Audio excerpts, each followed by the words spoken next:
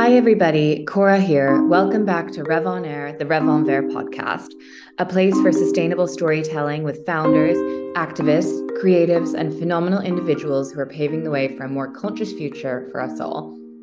Today, I have a very special guest as we move into Valentine's Day next week, and sex and intimacy is on top of mind for many.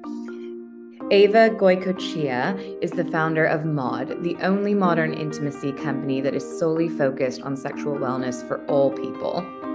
Through a holistic approach to intimacy, Maude creates body-safe and mood-settling essentials for before, during, and after sex.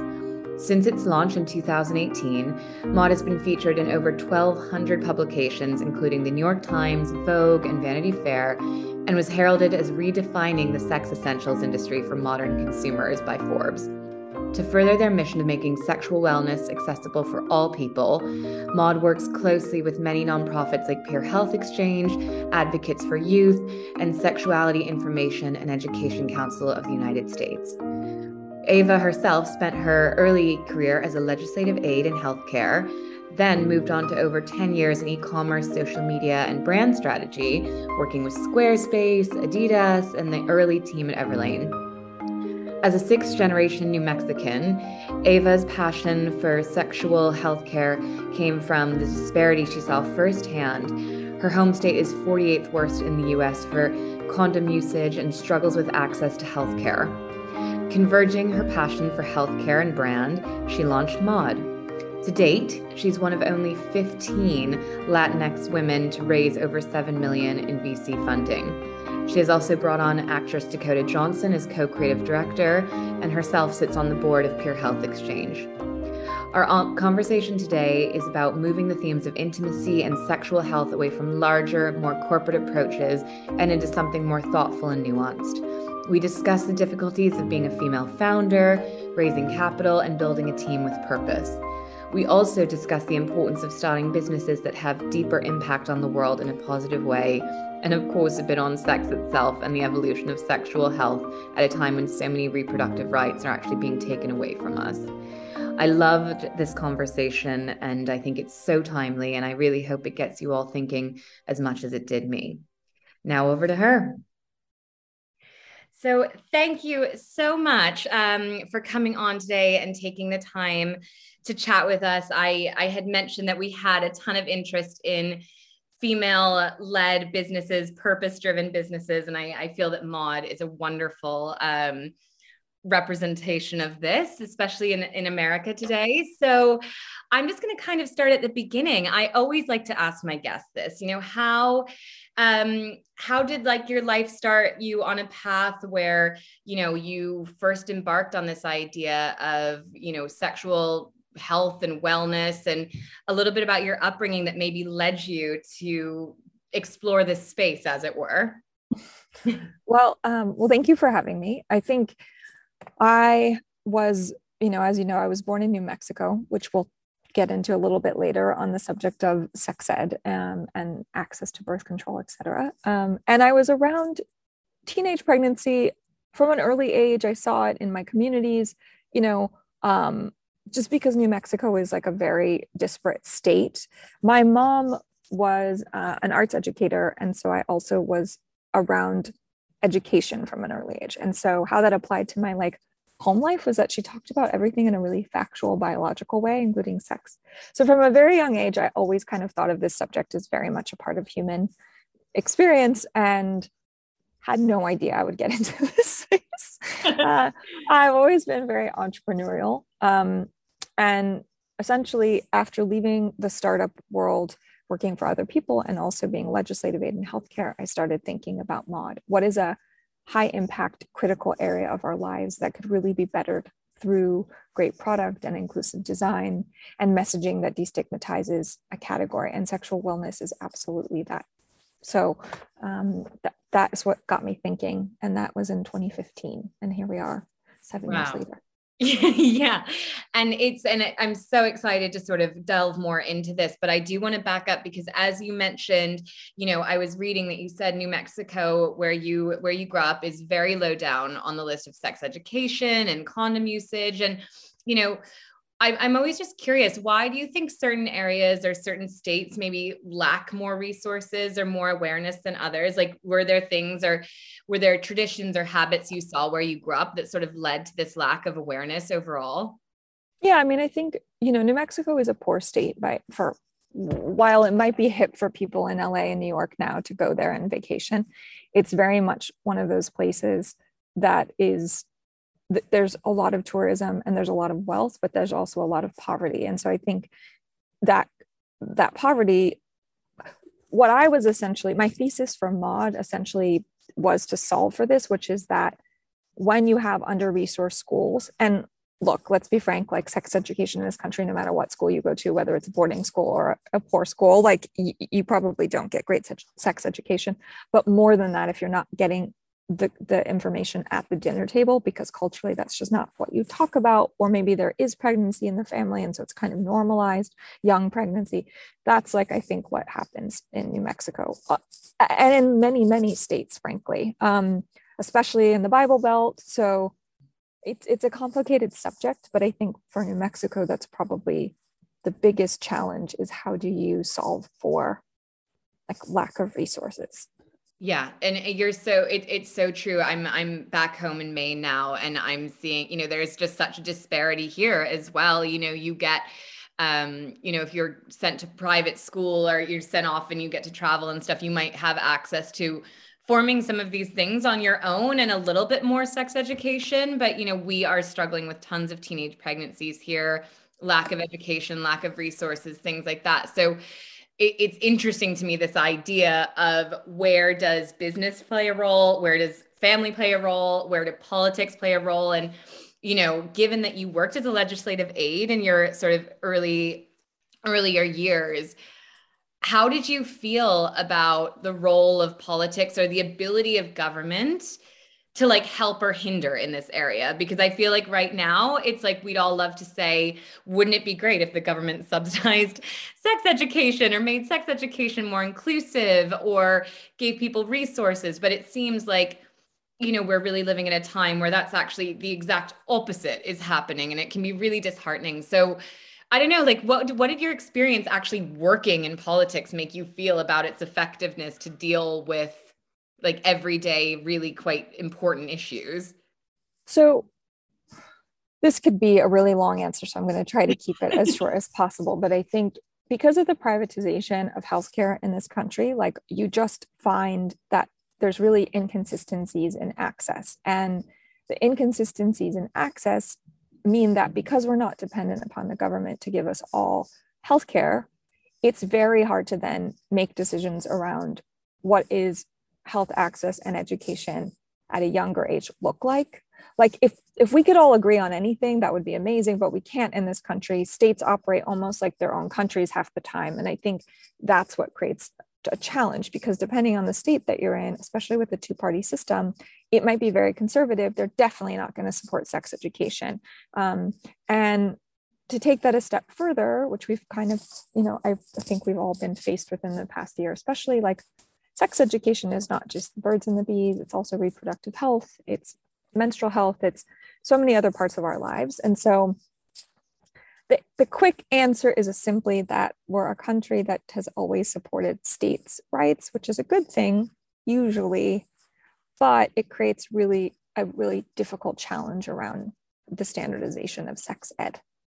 Yeah. And then even things like, like I mentioned to you, I lived in France for 6 years and then England for almost 12. And, birth control in those countries is provided to you for free oftentimes. Like all my birth control in England was provided to me by the NHS. It was something I didn't even have to like think about. And, I believe even like the morning after pill and stuff, you're able to get subsidized in these healthcare systems. I know in France it was. So it's like, but then I was walking down, it was interesting before our conversation, I was walking down an aisle in the supermarket here. It was like, Plan B was like $70 or something. Like it was like, that would actually be extremely expensive for someone who was needing an option, straight away. And it's just interesting to me, like, do you think that that is something that government should step in and help with, is access to even things like birth control? Like, do you think that would make a difference in this country if we could have some, like, some help with that? Or do you think that is something that just like would never happen in the United States of America? I think it could happen, but what's interesting about what you're saying is that your access to these products felt really very much a part of your daily healthcare. So much like your allergy medicine or something else, it was just a part of what you used. That sort of cultural acceptance does not exist here. Like, we've always treated sex in this very hyper stigmatized way, and it doesn't get talked about as if it's a part of your daily health and existence. And so you don't look at those things. I would say they get looked at almost as like, they're not must-haves. They get treated as really not necessary products, and they are necessary for a number of reasons. So I'm not an advocate of putting everyone on birth control per se, but I am an advocate of saying that having access to these products should be like any other type of medication. Yeah. And free health advice. I mean, like the NHS, if you needed to go talk to a gynecologist or someone that would help you with the different birth control options, you could go do that for free. Yeah, and I think like our cultural discomfort with the subject only makes it worse for the healthcare space. So it is a commercial opportunity. It is a commercial responsibility for companies like Maude to bridge that gap. Period. Yeah.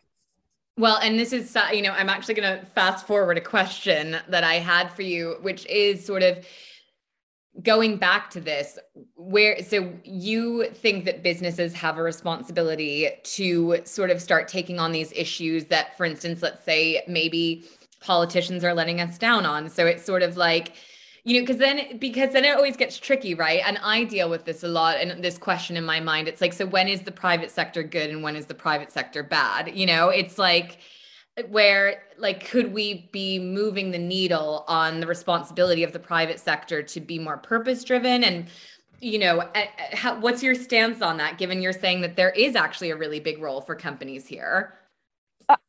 It is. We do not exist in a country in which there is public and private sector. We want to believe that to be true, but that's not true. If you look at how politicians get into office, they are subsidized. They are profiting off of corporations sponsoring their entire campaign and then their existence. So the fact that we might believe that there's a difference between public and private sector and private and public responsibility is not really, it just doesn't exist here. There isn't really a separation of church and state as much as we want to believe that there is. Therefore, if you are a company, you have an opportunity to do the right thing, whether that's to educate, to push forward, to use the power of your dollar to push for better options for the consumer, to create more sustainable resources. Like, there are all of these ways in which you can help, because otherwise there's no way. Like, sure, in this country we'll fund wars and we'll fund, and we're currently trying to fund the IRS, but like we don't want to fund healthcare and education. And honestly, I don't take the stance that the government here should subsidize those things, because it would require our thought around taxes to be different. We would be taxed at 40-50%.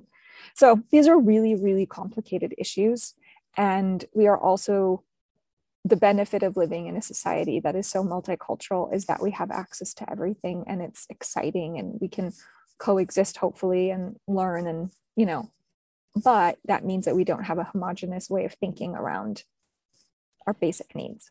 And it's so interesting because I feel, my husband's British and I'm American, even though I lived there for so long. And it's interesting because we both see the pros and cons of the way that we grew up. Like, sometimes Jamie will be like, almost socialism can backfire when people start, when there's not enough of a capitalistic mindset to drive people to create better lives for themselves and to like work their asses off because there's nothing to fall back on. And he really admires that about the United States. But then like, equally, I'll go back and be like, yeah, but then that can go way too far, which it often does here as well. So it's sort of like, but playing the card, like playing the hand you're dealt, is, I think, a huge part of, running a business today and being realistic about like the landscape and the place that we're in. And what I find really interesting is this idea now that, like, you know, I've had a few people come on the podcast and say there's just no room for companies anymore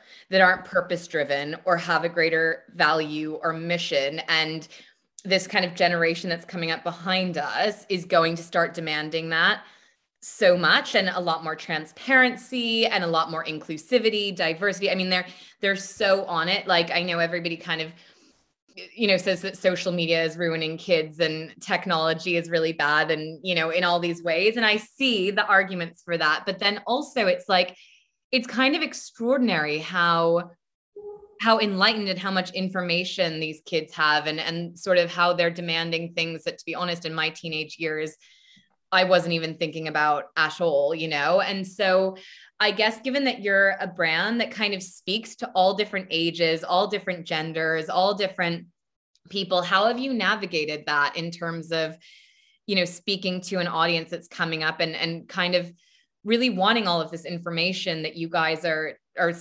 providing in such a great way? Like, you've done such a good job, I feel like, at making this such a brand that could speak to genuinely anyone. And that is not an easy thing to have done. I think we always say it's about showing, not telling. Like, I think it would have been really easy for us to take an angry stance or a very explicit stance.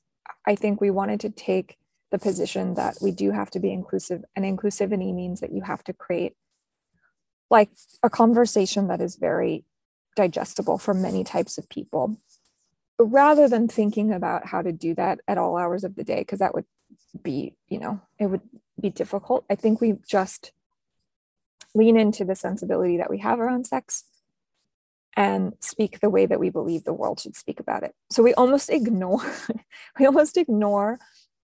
the approach to sex that we all see, and we just do it our way. And actually that has really resonated. So what I mean by that is, like, we don't dumb it down. We aren't, like, you know, we aren't pandering to one audience just to get that click. Like, we just are who we are. Could we be, like, I would say, more engaging and probably evolve with the channels more? Sure. Like, there's a lot to do there. I think TikTok has, like, forced us all to think faster. There are a lot of benefits to TikTok, which we can talk about, but I think that for the most part, just being the brand that you want to see in the world, being the people that you want to see in the world, and speaking that way is really kind of the stance that we've taken. And it seems a little sort of simplistic in how I'm saying it, but it is actually, it's pretty thoughtful. I think it's like us really trying to be as inclusive as we possibly can be.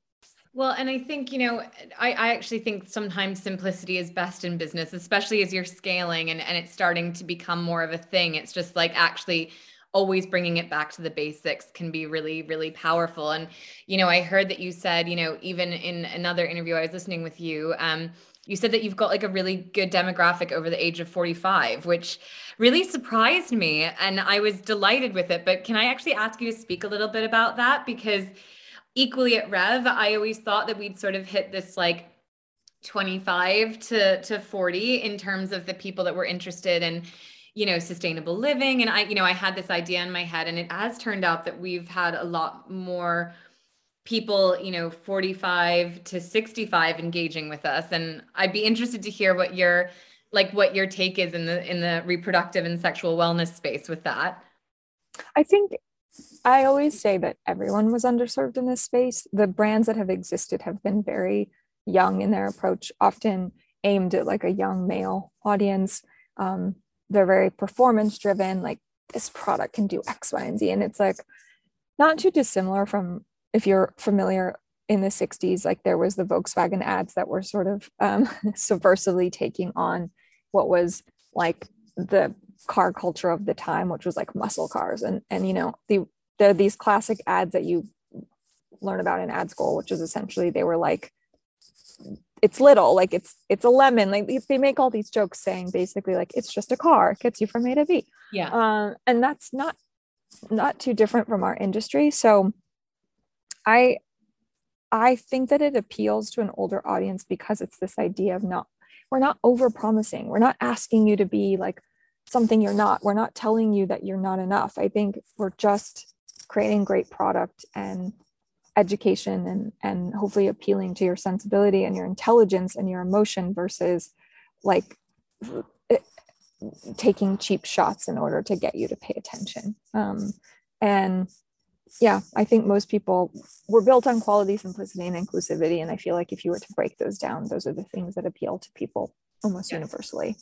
Well, yes, exactly. And, you know, it's interesting because I wanted to ask you how you sort of connected the products that you made to the overall brand mission. And, you know, you guys stand for so much at Maude. Like, I know you personally sit on the boards of quite a few different like non-profits and stuff. And I feel like there is an overall sort of idea of like reproductive health, sexual wellness, all of these things. And then how did you sort of marry that with like the products that you guys have brought in? And, you know, again, I heard you mention that, you know, you wish that a vibrator wouldn't always be referred to as a toy, or like these sort of things that, you know, equally, it's like, it is hard to sometimes have these conversations about these things that can seem so intimate, but you've done it in a way, again, that sort of like the brand message has been tied into these very intimate objects. And I'm curious to know how you sort of like evolved each side of the business, or if it was very like symbiotic in a way.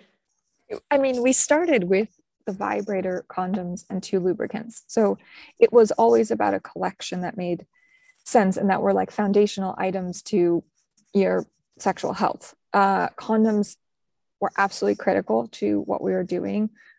We wanted to be this go-to brand for these basics. In fact, if we had never even evolved past that, I still think at the heart of what we're doing, like it would be the same, because we were saying these are the products that carry a lot of weight. And again, we could go into this all day, every day. Like, should women have to be on birth control? Should they have access to condoms like everybody else? Should it be, you know, our audience is basically 57% women and 43% men. So it's pretty split, but it's like, we see a lot of people making choices with their partners. And I'm sure that's a conversation you've had, like I've had in my own marriage. And so condoms are critical. I think 2 kinds of lubricants to say, you know, you think about usage and inclusivity, and there needs to be, you can't be using an aloe-based lube in certain places. I think the vibrator needed to be ergonomic and very easy to use. So it was like taking what we stand for and then putting that, you know, that was the lens by which we made product.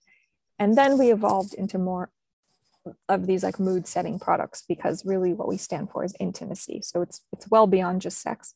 But that's it really, those pillars really are the things that we think about when we build product. This is why we don't have 20 devices or, you know, like a million types of X. Like, we just don't think it's necessary.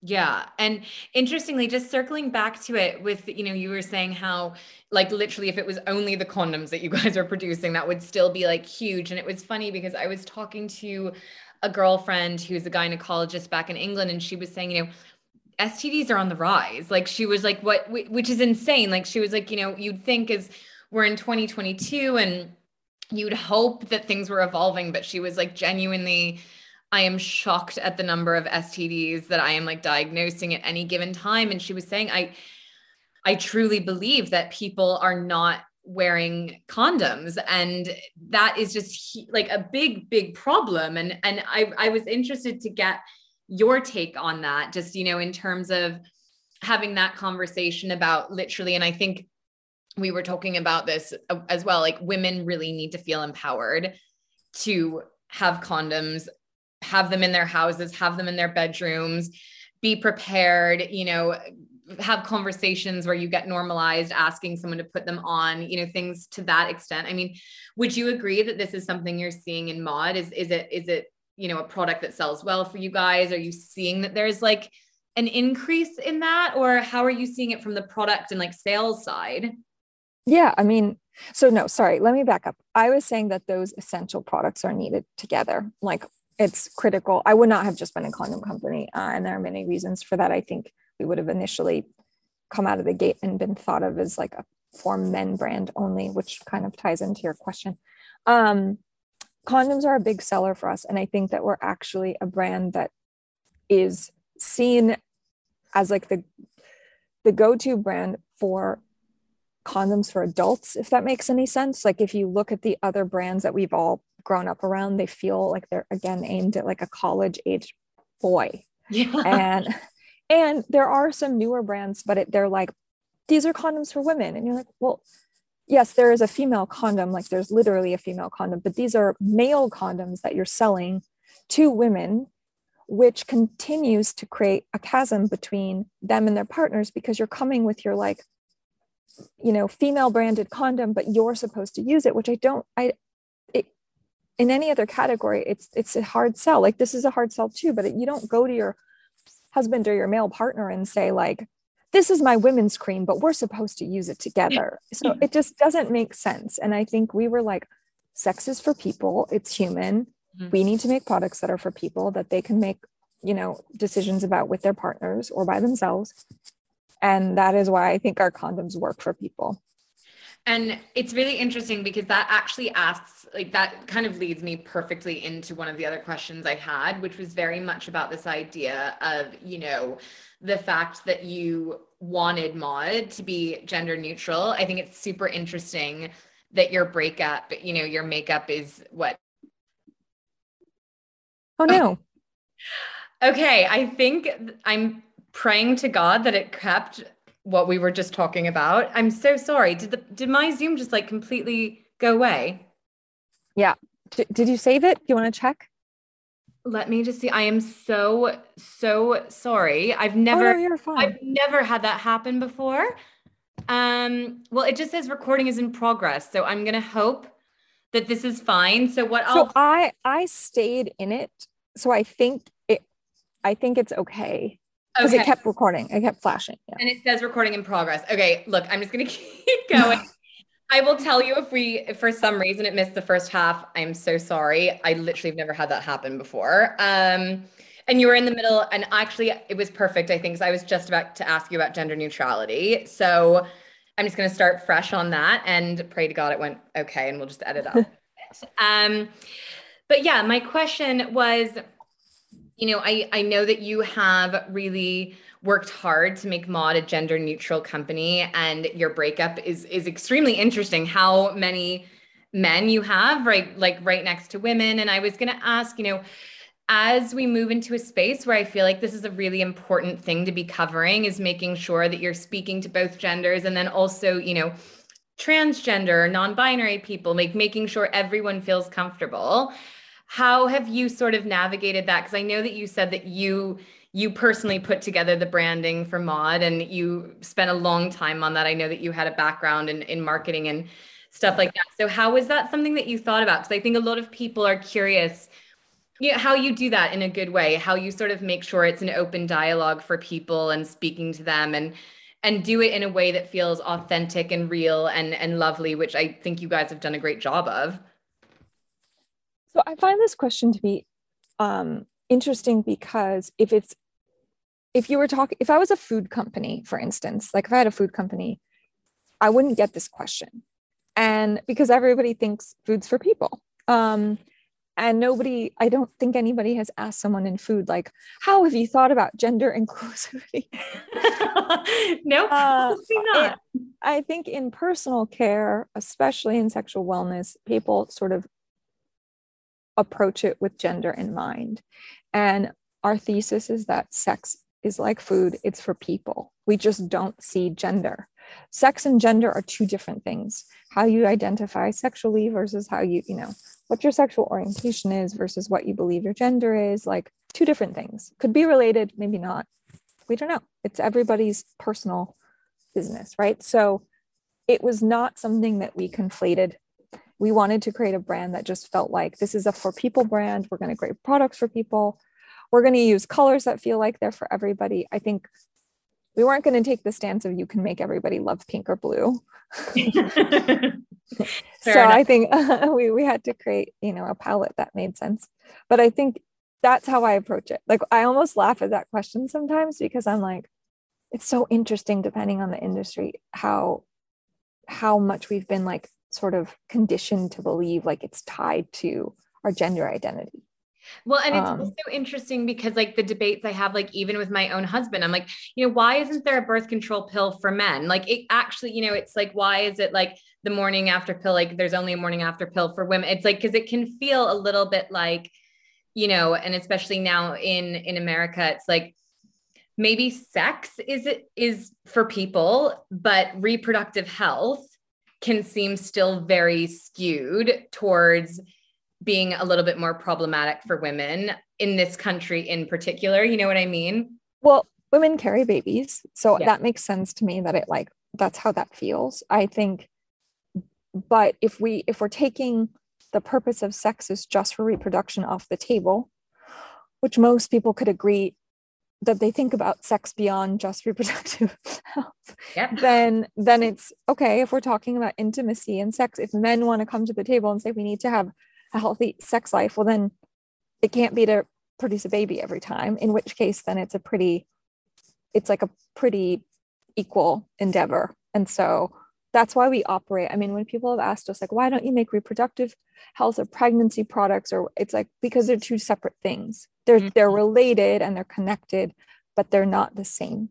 No. So, yeah. And it's a really good distinction, and actually sort of perfectly leads me into my next question, which is, how do you think that sexual wellness and sexual health and, being, having a really good sort of feeling about your sex life and how you operate in that way, how do you think that can lead to greater reproductive health and a wider sort of, a wider sort of beneficial system, I want to say, that's sort of stemming at this very beginning point that you're talking about, which I agree completely. Do you think just this basic idea of having sex products, sexual wellness, can that lead to a greater positive benefit in reproductive health and that part of our healthcare overall? Well, I find it interesting that there are probably many, many people who identify as conservative who still advocate to have sex, right? Like it would be very different if we thought, okay, there's one group of people that believe that, and there is, I mean, don't get me wrong, but like if in general, there were two sort of modes of thinking, that one is you just have sex to have babies, and then the other one is you have sex for pleasure. Well, I would say all of us operate somewhere in the middle when we think about sex. And so from that perspective, you have to recognize that it is all of it. Reproductive health and sexual health, even though I'm saying that they're unrelated as it relates to sort of an everyday experience and a part of who you are and connecting with your partner and yourself, from an actual perspective of access, it is all within the same universe of taking care of your body and making decisions that are safe for you, whether that's, from a health perspective, psychological perspective, whatever the case may be. So it's all part of health. And I think the more that we can, again, to use the word destigmatize sex and make people realize like it's a part of being a person, which they accept when they're having sex, if they kind of can acknowledge that that's the case, then we can start having conversations that maybe are more biologically factual and, recognize like the spectrum of what reproductive and sexual health entails. So my hope is that we'll get there. And my hope is that people can stop having sex with so much guilt and fear and shame, because that is also part of this. This is why we believe that it's like, we just compartmentalize it, frankly. And I think that is the challenge, and like the challenge that we face as a company and that we face as a culture. Yeah. It's like changing that. And it's part of the reason I'm so glad that we're having this conversation today. And, I do want to pick up quickly on something that you and I were chatting about right before we started, which was just the number of sort of unwanted pregnancies that we experience as a nation every year. And I think you mentioned that the figure was 120 million roughly. Yeah, that's as a world. As the world. Yeah. Globally, it's 120 million. So about half of pregnancies are unwanted. Right. So also, if we're talking about the far-reaching effects of that for women and for their partners, like what that means when, it affects your career or it puts you on a different trajectory, things to that extent and to that nature. So do you think that there is a way that this sort of sexual wellness, this empowerment that we're hoping to sort of, push the conversation forward on, do you think that would also have a far-reaching impact just in terms of, maybe some of those wouldn't have to happen necessarily, or it could be something that people were planning for and doing, more at like the time they were ready for it than not necessarily when it was unplanned, let's say. Well, so it's really interesting that what we're fighting is not only our own, the ability to make our own choices, we're also fighting access, right? So it'd be one thing if we lived in a country where you got birth control and let's say people were not using it or whatever, but they had access to it. And so that is a different conversation around like, what is the purpose of abortion? But there's a lot of this rhetoric around like abortion is being used as birth control. And you're like, okay, well, if that was true, which is not necessarily true, then maybe you should give people birth control. But they don't want to give people birth control and they don't want to talk about what are like. So essentially the counter to this is that they're saying abstinence only while simultaneously wanting to have sex. So it doesn't make much sense. It's like we have to say that access to sexual, to sex ed and prevention is really critical if we're then going to fight this fight around what is the purpose of abortion. Because I don't think you can say that abortion is being used as birth control if you're not giving people alternatives.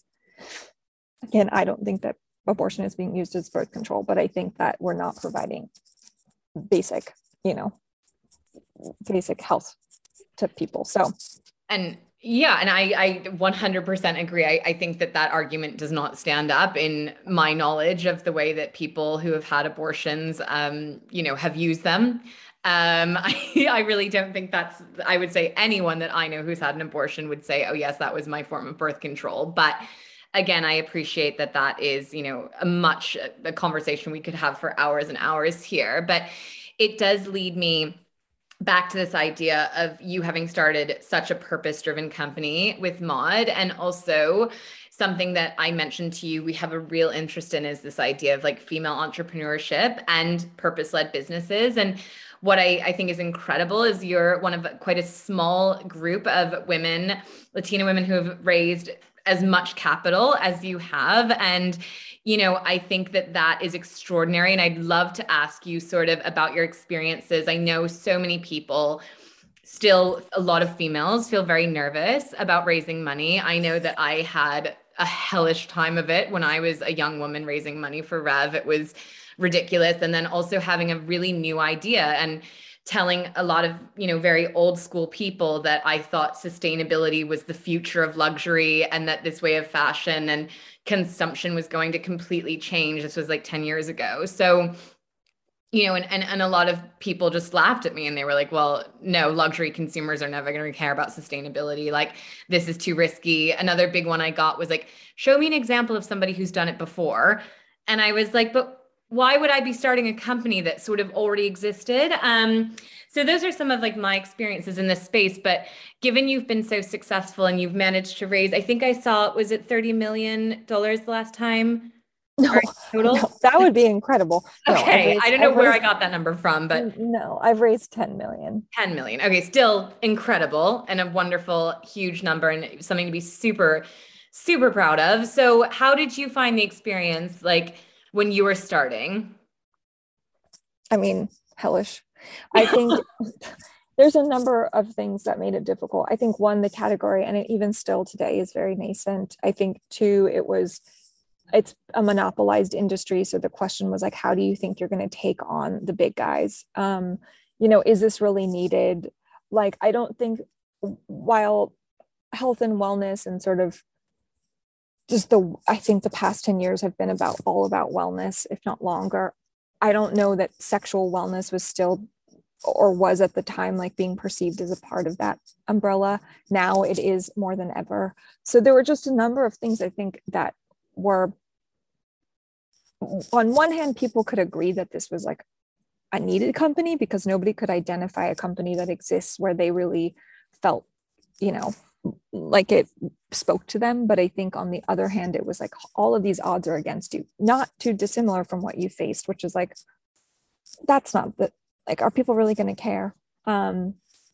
So raising money was difficult. I also think like in general, women are underfunded. Latinas are really underfunded. There was lots of just sort of statistics that were in my favor.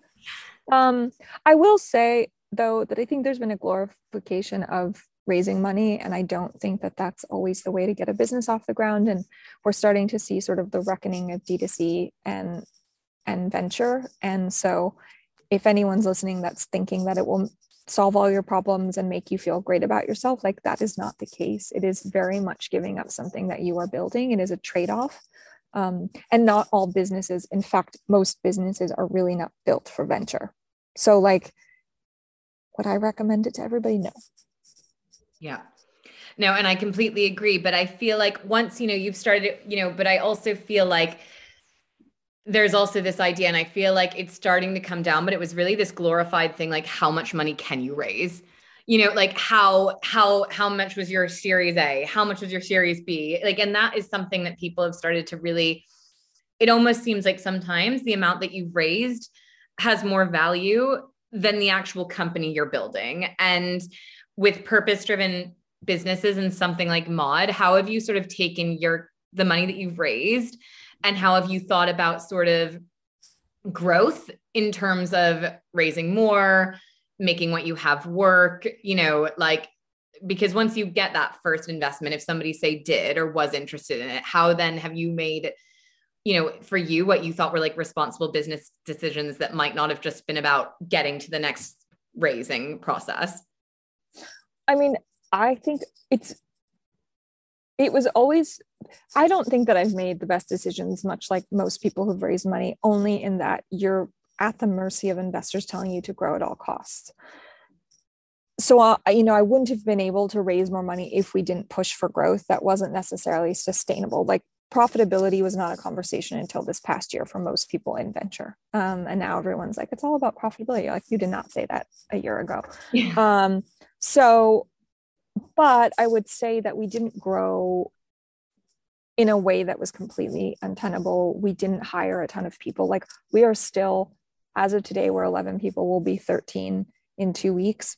But like, we're 4 years old. We're 4.5 years old, and we're only 13 people. For the amount of money we've raised, that's like quite a low amount of people. So I've tried to just create solvency as much as I possibly can, and really be prudent, and also consistently examine our unit economics to say, like, this company has legs. Because if you don't look at it that way, like, one, you'll always be raising, and two, most startups fail, and it's because they run out of money.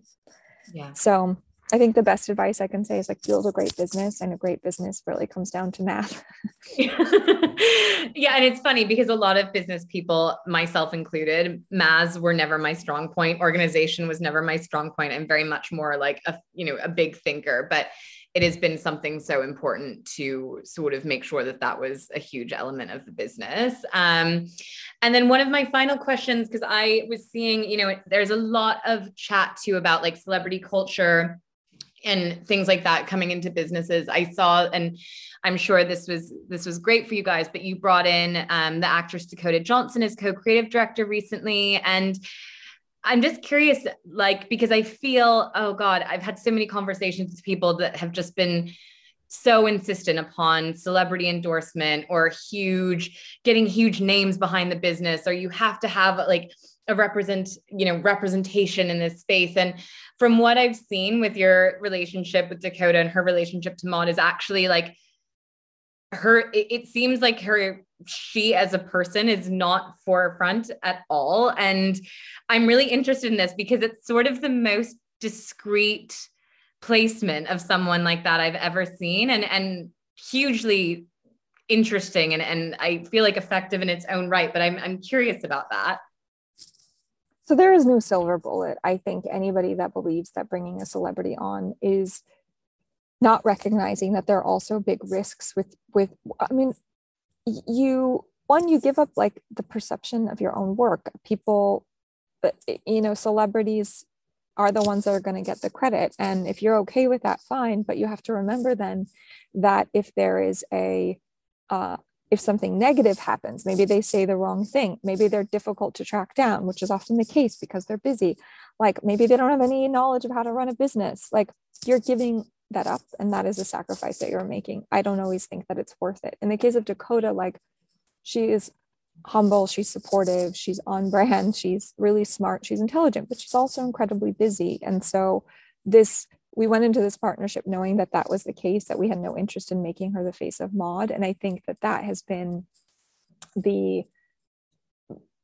it's ultimately like, she is really a much more, I would say, embedded advisor than she is like this marquee face, the way that sometimes I think people believe a celebrity should be participating. So any brand that thinks that they should have a celebrity, like, it's not everybody is Ryan Reynolds. Let's just put it that way. Like, you know, I think Ryan Reynolds he is good at business along with content beyond just his own persona being famous. So I don't recommend celebrity per se unless you really, really know what you're signing up for. And that really requires that you have a relationship with that person and really do trust them.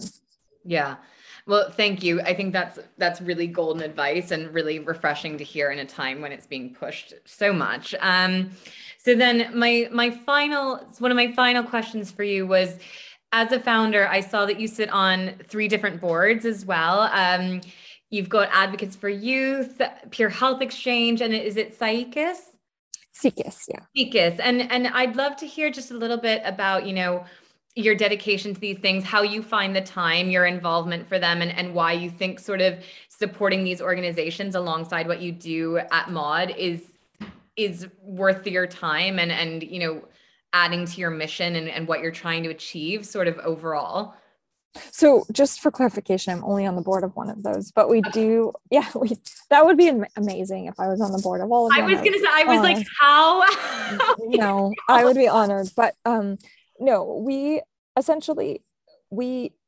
wanted to foundationally be advocating for organizations that were solving for sex ed in some way, shape, or form, whether that's education. You know, in the case of Psychus, like, they go and they lobby in the Capitol, or they, you know, they're very much on the pulse of what's happening in the legislative world around, you know, bills and laws that are being passed that relate to access and sex ed. Advocates for Youth is what you would think it is, which is more around legislative information and sexual health that's really aimed at young people. And Pure Health Exchange really started, they're 20 years old. They started as creating these modules and these classes in classroom where there was no sex ed, and it has become now like an online platform and an app. So it was like advocacy, education, and access were really what we thought about when we partnered with these companies, these organizations, and we cannot do the work that they do. It would take us years and years and years. We would have to have a nonprofit arm. It'd be a much larger endeavor. So we are just honored that they let us partner with them. But it's really critical to our belief in what needs to change to be connected to them. Yeah.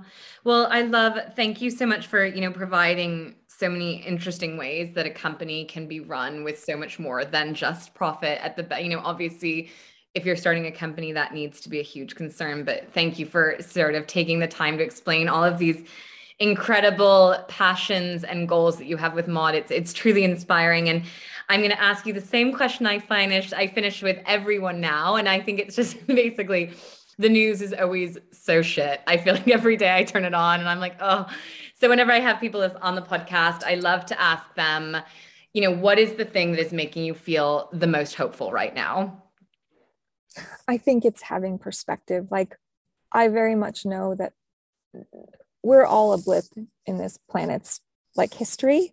And so the best you can do is like create a better community, create a better, you know, place for the people around you, and like really think about where can you make the most difference, and how can you be of service in your life. And like, I'm a pragmatist, I'm an atheist. Like I kind of know it all at once that we matter and both don't matter. And I'm okay with that. So I'm just trying to do work that I find meaningful. And then take the time on the weekends to like enjoy my life. And that's like the best I can do. That's like the best advice I can give anyone, is like, just find the balance. And I think the older I get, I just turned 40, like the older you get, you realize like time flies. Yeah. There's no point in worrying about the past. It's all about changing the now and thinking ahead. But like, the past is the past. Yeah. And it's funny how it takes getting older to realize that. You would think that actually that would be something we'd get more in our youth, but it's true. As I'm getting older, I'm so much more able to sort of, I don't know, move past things in a way that hopefully doesn't hold me up too much. And I couldn't agree more. No, and honestly, history has never been pretty. Like it has been spectacularly like just, filled with war and, with injustice and like, it's never been pretty. Mm-hmm. Like, again, I'm not a huge advocate necessarily for TikTok per se, but I think what channels like that have done is they've democratized access to like hope and storytelling and connection and facilitated people feeling like they had community. Imagine the world is just as shit, but you had none of that. So I'm actually quite happy to be alive in the time that we are, as much as it's really dire on the climate front, etc. I also think that we live in a time in which information and connection is better than it's ever been. And I agree with you so much, because so many people, every single person that comes on this podcast mentions community at one point or another. And I think you might be right. This actually might be one of the most interesting times to be alive in terms of like facilitating a more globalized community, because of course in history, probably there were much tighter knit communities on very small scales, but like never before have we been able to connect people from all over the world on shared missions than we are now. And that is a really hopeful sentiment. Yeah, I think I'm really excited at what Gen Z and Gen Alpha will do. I am a bit sad that they're going to inherit a planet that's in the state that it's in, but like, you just have, if you have the ability and the wherewithal to do something, do something. Yeah. Because most of the planet doesn't have those things. Yeah. Yeah. Well, I'm going to leave it right there because that was perfect. Thank you so much for coming on and chatting to us. And again, bravo for everything you guys have done with Maude and what you stand for. I couldn't agree more with the mission. And yeah, I'm very excited to share this podcast with everyone. So thank you. Thank you so much. It's been so nice talking to you. You too.